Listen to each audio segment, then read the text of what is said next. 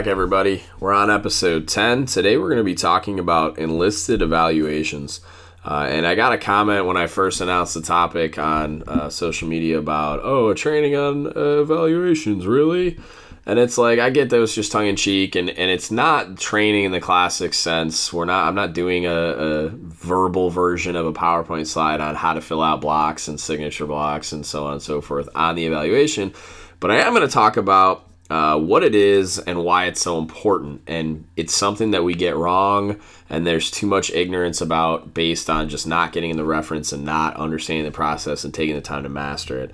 So it's a really, really important concept Navy-wide, and that's why it's something that I wanted to talk about. First, I want to talk about the Ask DGUT segment. I'm going to keep plugging that and keep plugging it until I get questions on a consistent basis. So if you got any questions you want us to address on the show, or you just have questions in general, you want us to answer those questions for you personally, hit us up on Facebook via Facebook Messenger, or send us an email at don'tgiveuptheshippodcast@gmail.com.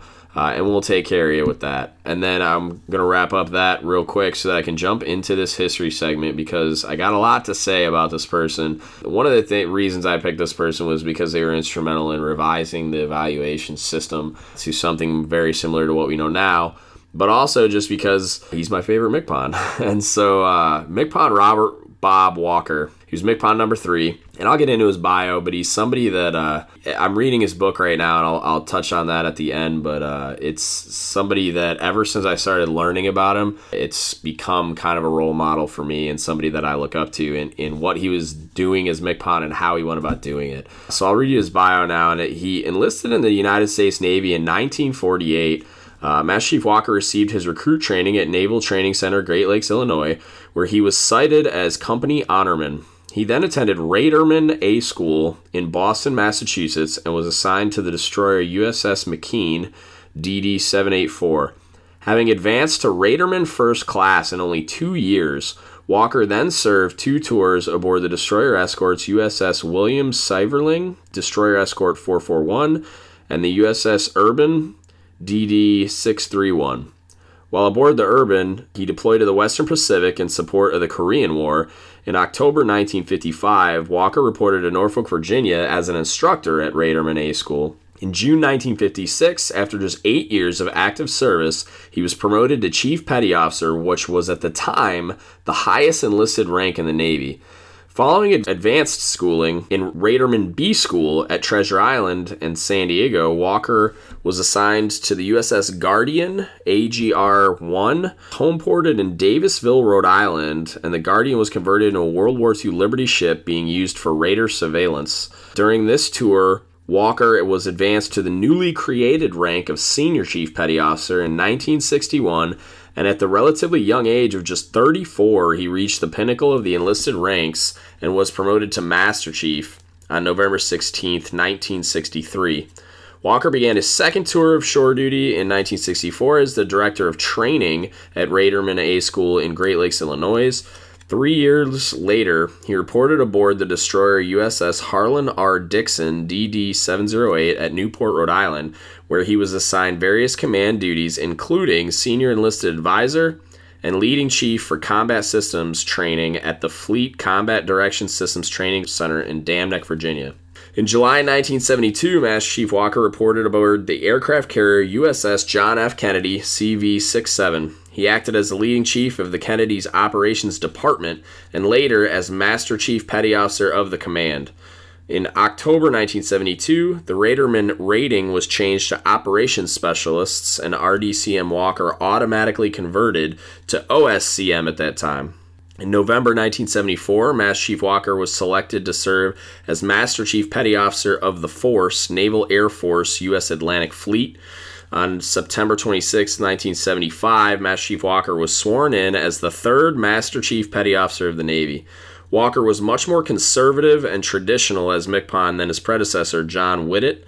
During his term, Walker often ruffled feathers by identifying directors of Navy programs who were not serving the best interests of the Navy, such as a director of the Board of Corrections and Naval Records and a commander in Pearl Harbor who was separating sailors for being overweight even though he himself was obese, and saw to their quick removal.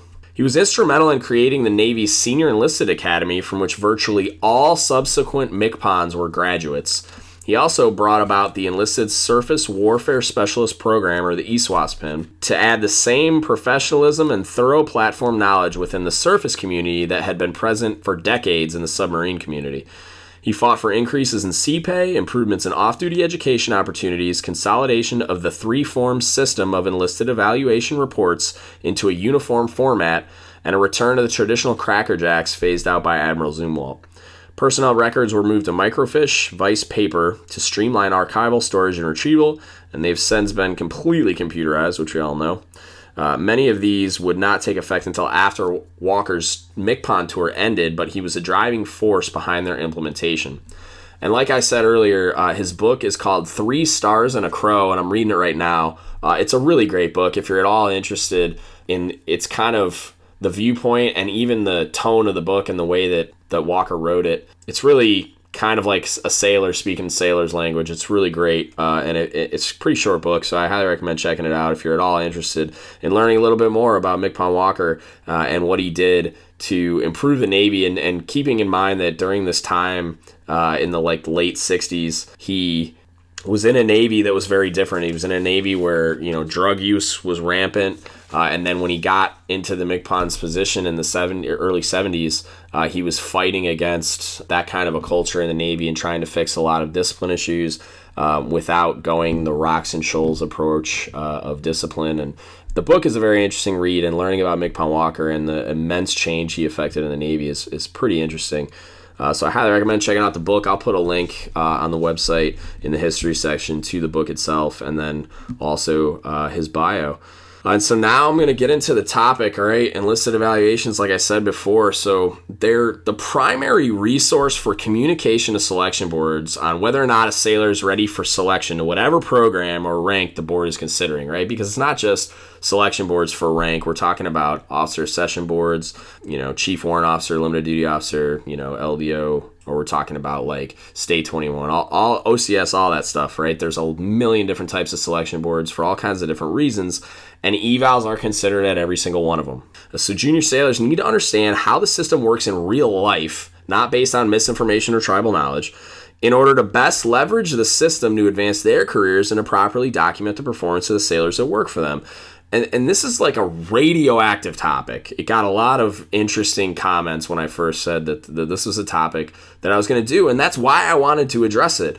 So there's wildly varying perspectives on the enlisted evaluation system. Like, many junior sailors view the system as a popularity contest and as a mechanism for the man to stick it to them, or as a document intended to make them feel good about themselves, and so that's how it should be written. And it's none of these things. We're going to talk about the system's intent, how to use it properly, and to take the misconceptions on the system and discuss why they exist, and why, when the system is used the way it's intended to be, that these misconceptions are just that. They're inaccurate interpretations of what's happening. And so I'm going to start kind of at the beginning and build a foundation, right? The Navy's enlisted evaluation system, and I'm talking E1 to E6, it's governed by Buper's Instruction 1610.10 Delta currently, but it's the series, right? That's the most current version. I believe it was sent out in 2015. The Navy Performance Evaluation System, if you have not read this and you're openly criticizing the system, stop it. Stop it. You have no idea what you're talking about, so just stop doing it. Take the time required to be informed. The stuff isn't a secret, and it's not hiding, okay? I'm going to put links to the instruction as well in the show notes and on the page, but it will greatly benefit you and your sailors to read and understand this manual, right? And if you have questions, ask a chief, ask your personnel people, go up to the office and talk to your YNs and PSs. They would be happy to help and clear these things up for you, because the more you understand, the less they got to fix, okay? So ask those people questions. Those are some of your resources. And so after digesting that instruction, and it's big and it's boring and it's dry reading, but it's required reading, and it, to a certain extent, it's a reference, so I don't expect you to read and memorize the whole thing, but take the time to go through that thing, digest and understand the big parts, and ask questions about it so that you understand it, because that's going to help you build upon your foundation so that you can understand the intent of this program. And you will hear chiefs say this over and over again, is that the intent of the system is to communicate to a selection board. period. That's it. The intent of the system is to communicate to a selection board. All right, this is not a pat on the head to make you feel better about yourself. The 2 counseling sessions, which I'm talking about midterm counseling, and then the debrief, or the counseling that you get when you're signing this report, your regular eval, are intended to accurately evaluate your performance, all right? But that counseling session is where I'm going to tell you whether you're doing good or whether you're doing bad, right? I'm either going to give you that pat on the head or not. I'm going to give you that kick in the butt, right? But the report itself is communication to the selection board. So it's not to make you feel great. It's to accurately evaluate your performance and communicate that to a selection board. All right, this is important for both parties because this is what we're screwing up. Like, leaders are afraid to tell, like sailors, when they're doing this process, when you're not meeting the standard. And it's like, I get it. Confrontation's hard. It's uncomfortable. But it's the responsibility of leadership to tell them where they stand, to tell their sailors where they stand, and not present them with this candy-coated version of some alternate reality, like something that's not even happening. All right, your job's not to pump them up just to pump them up. All right, it's to accurately evaluate their performance. And they need to know where they stand so that they can grow. All right, accountability is not a dirty word. It's a necessary leadership tool, and they're going to thank you for holding them to the standard and holding them accountable later in life when they realize that the catalyst for their progression was you holding them accountable, was you holding them to that standard and making you get up to where your bar was. On the opposite side of that, for the sailors being debriefed and being evaluated, be willing to accept the criticism. Just because it's hard to hear doesn't make it wrong. You should be seeking this. You should be hungry to hear this type of feedback. This is how you grow. Like, every chance I get, I'm looking for someone to evaluate what I'm doing and give me like a no nonsense evaluation, what I'm doing, and is it working? Can I do it better? Is there something that you could add to make this process better that I haven't thought of yet? Like, trying to just bounce stuff off people, get sounding boards, get any kind of feedback that I can to make it better. You should be hungry for that type of information. You should be constantly seeking it. And how important this is, it's like, I don't give a damn if you're writing an evaluation for an E1. Okay? It is the single most important piece of paper you'll ever write for a sailor. Even in that moment, even when you're sitting there talking to an E1, it's a very first evaluation. Like, I took the time with my career counselor, and he was the one pressing this, and the young lady was extremely passionate about the program, but we had an A school student who was asking, hey, Chief, can I go submarines? And I was like, actually, you can. There's the Enlisted Women on Submarines program. And in her position that she could apply even then, I called the enlisted community manager and asked the question, and they're like, yeah, I mean, you can send it in. It's going to be a tough sell because she's brand new to the Navy, doesn't have any quals, doesn't have anything on her evaluations, anything else, right? So they said because she didn't have an evaluation, it would make sense to write her one. Kind of hard to do on a 5-week A school. I mean, how much performance is there to evaluate? But we did it. We took the time, me and my career counselor, I sat him down and we went through this process and we put her application together and created this 1306, wrote a letter of recommendation and wrote this eval. Okay, took the time to write this eval, and it wasn't inflated. It was a promotable eval that reflected her performance in her A school class.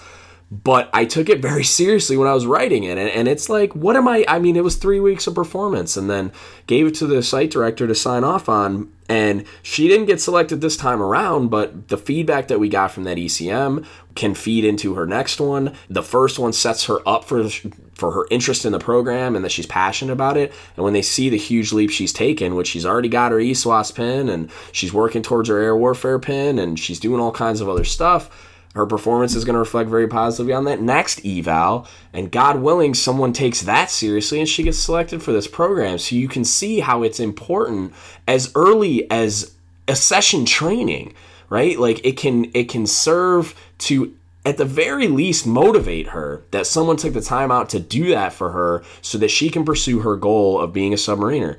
But also, when you got sailors on your ship that are applying for these programs, or you got sailors on your ship applying for officer accession programs like Stay 21 or the Naval Academy, when they're E1s, E2s, and E3s, those aren't throwaway evals. You got to take the time to not lowball these things. Take the time required. If you don't have time, make time. It's too important. Find the time to write it. Find time to learn how to write it. Utilize all the resources that there are out there, and they are plentiful. Ask the chief. This is far too important of a thing not to be great at, all right? So when you accomplish that, immediately commence training your charges. Show them how to take care of their sailors in the way that you did them, all right? This is done wrong far too often to not take the time and effort to train the next generation once you have a very firm grasp on it. I want to now talk about the part that I feel like we talk about the most, which is when this goes terribly wrong. And the first thing I'm going to address is favoritism, okay? Perceived or real, we're going to talk about favoritism. We've all been in a position where we point at the assignment of promotion ratings, specifically. EPs, MPs, like rankings, one of however many or whatever. And we throw our hands up based on what happened, and we say, like, this is just a popularity contest. Doesn't matter what I do. They're just going to give the EP to whoever they want to give it to because, they're the popular one or they're the favorite. Here's the thing. It happens, all right? Just like everything we talk about, right? But there's bad leaders out there. There's every stereotype that's born is an interpretation of reality. Like, I get it. And like we always say, there's going to be somebody that is perpetuating this stereotype out there, bad leaders who play favorites. But you also need to understand that by and large, the favoritism is perceived. You're perceiving favoritism from leaders that are accurately evaluating performance because you don't have the same perspective as them. Okay, and I'm not saying favoritism doesn't happen. All right, I just said that, so don't freak out. It does happen, but it's rare. I'm telling you that from your perspective, the vast majority of the time, you're perceiving it because of that perspective. They are actually accurately evaluating their performance. And so sometimes you're making excuses for your substandard performance. Be honest with yourself. Like, be open to the criticism so you can be better. Like, it's okay to miss the mark as long as you learn from it. And I'm not saying everyone is performing at a substandard level or somebody that doesn't get the eval that they think is fair is performing at a substandard level. This is where it almost like you kind of loop back to that evaluation instruction because, like, I sat a guy down recently and he signed a promotable eval and he was Sailor of the Year at his previous command. Why do you think he might have signed that promotable eval? Was it because he was a promotable, quote-unquote, sailor? Because that's the stigma that gets attached to that promotion rating? No. The kid had only been there for 4 months, right? And I had to, like, decrypt that for him, that you're not a bad guy because you got a promotable eval. You've only been on board the command for 4 months, so I can't give you an EP eval for a 4-month period. You haven't been on board for an entire evaluation period. So how am I going to rank you against somebody that has been here performing at a higher level than you have for 12 months? The guy hasn't been on board long enough to do significant enough things and make significant contributions in order to compete with those people. So read this book and understand the process. The things that have gotten the stigma attached to them based on sailors' interpretation of the instruction or interpretation of the system, even though they haven't even taken the time to read the instruction, is why this is a problem for junior sailors, is why that when they sit down and sign a promotable eval, when it's their first eval ever, or their first eval ever in that pay grade, where they're like competing with that peer group, or their first ever eval at a command, they don't understand why they're signing a promotable eval, or why maybe they're not an EP yet. The system works the way the system works. You may not agree with it, but it makes sense if you take the time to read that book. The next kind of stereotype I want to talk about is, and I've touched on it already a little bit, is the feel-good eval, right? As we talked about earlier, evals are for the board. They're not for you. They are for the selection board. We commend you through verbal praise, pats on the back, high fives, whatever, through awards, like formal awards, like Navy Achievement Medals, flag letters, so on. And during counseling sessions, that we sit you down formally, like the midterm and debriefing the eval, and also just mentoring. We have all these mechanisms to take care of you in that way, that this piece of paper is to communicate to the boards that you are ready or not to be selected for that program, for officer programs and next pay grade, whatever we're talking about. And too often sailors are beating themselves up because Block 43 doesn't say what they think it should say. It doesn't say what makes you feel good. That's not what it's for, all right? Trust that your superiors are including in Block 43 and the rest of the eval what the board is looking for to select you, all right? That's our responsibility. And if you're curious as what that is, do the research. Start with the Nav Admin, work your way through the Milpers Man article, the Navy Advancement Manual, the precepts for whatever board we're talking about here.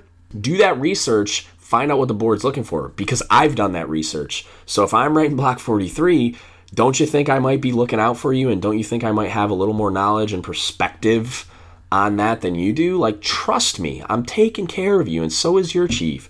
So realize that we're trying to communicate to the board what they want to hear, assuming it's accurate and we're accurately evaluating performance. I'm communicating to them what they need to see so that you'll get selected for what you want to get selected for, not necessarily what you want to hear to make yourself feel good about your performance. And they're two very different things sometimes.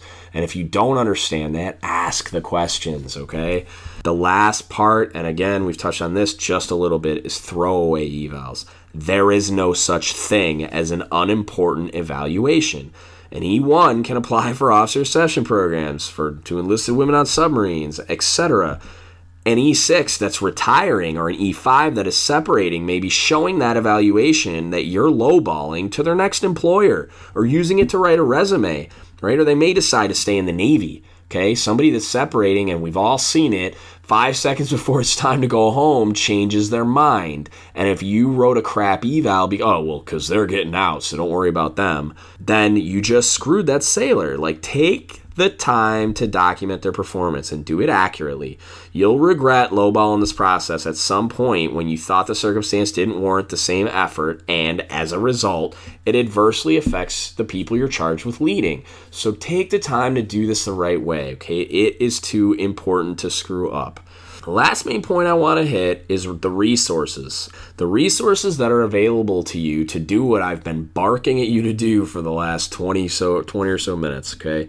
The first resource I'm going to point you to after, of course, the instruction, all right, the Beaver's instruction I talked about at the beginning, is the chief, all right? Go find a chief. Find a chief or first-class petty officer, a seasoned first class, that has the experience and is willing to teach you. Go find one of them. Find a chief or a salty first class with lots of eval writing experience that can take the time and is willing to teach you how to do this. All right, it shouldn't be that hard. It should not be that hard to find this person.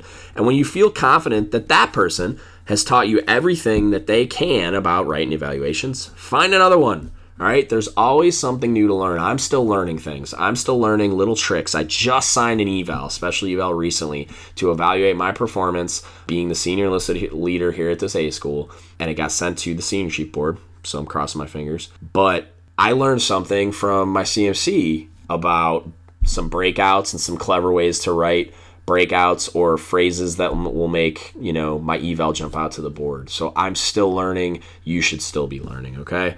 Websites, books, etc., right? There's a Navy or Marine Corps performance writing guide, the Navy evaluation writing guide, navywriter.com. Check that out. Okay, there are a ton of resources out there that can set you up for success. So in addition to the eval manual, look into these. Take advantage of these resources that are out there. I bet you there's a YouTube video somewhere or some kind of other resource. This podcast, right? They're out there. There are people making the effort to get this information out to you, and it's out there. So take advantage of it. If you haven't digested those books, then you're not trying hard enough. And experience, okay? So just like sitting down with that chief and learning, take the time to practice. Ask to help, right? When it's eval writing time, talk to your LPO about sitting down with him when he's writing the E1, E2, E3, E4 evals, okay?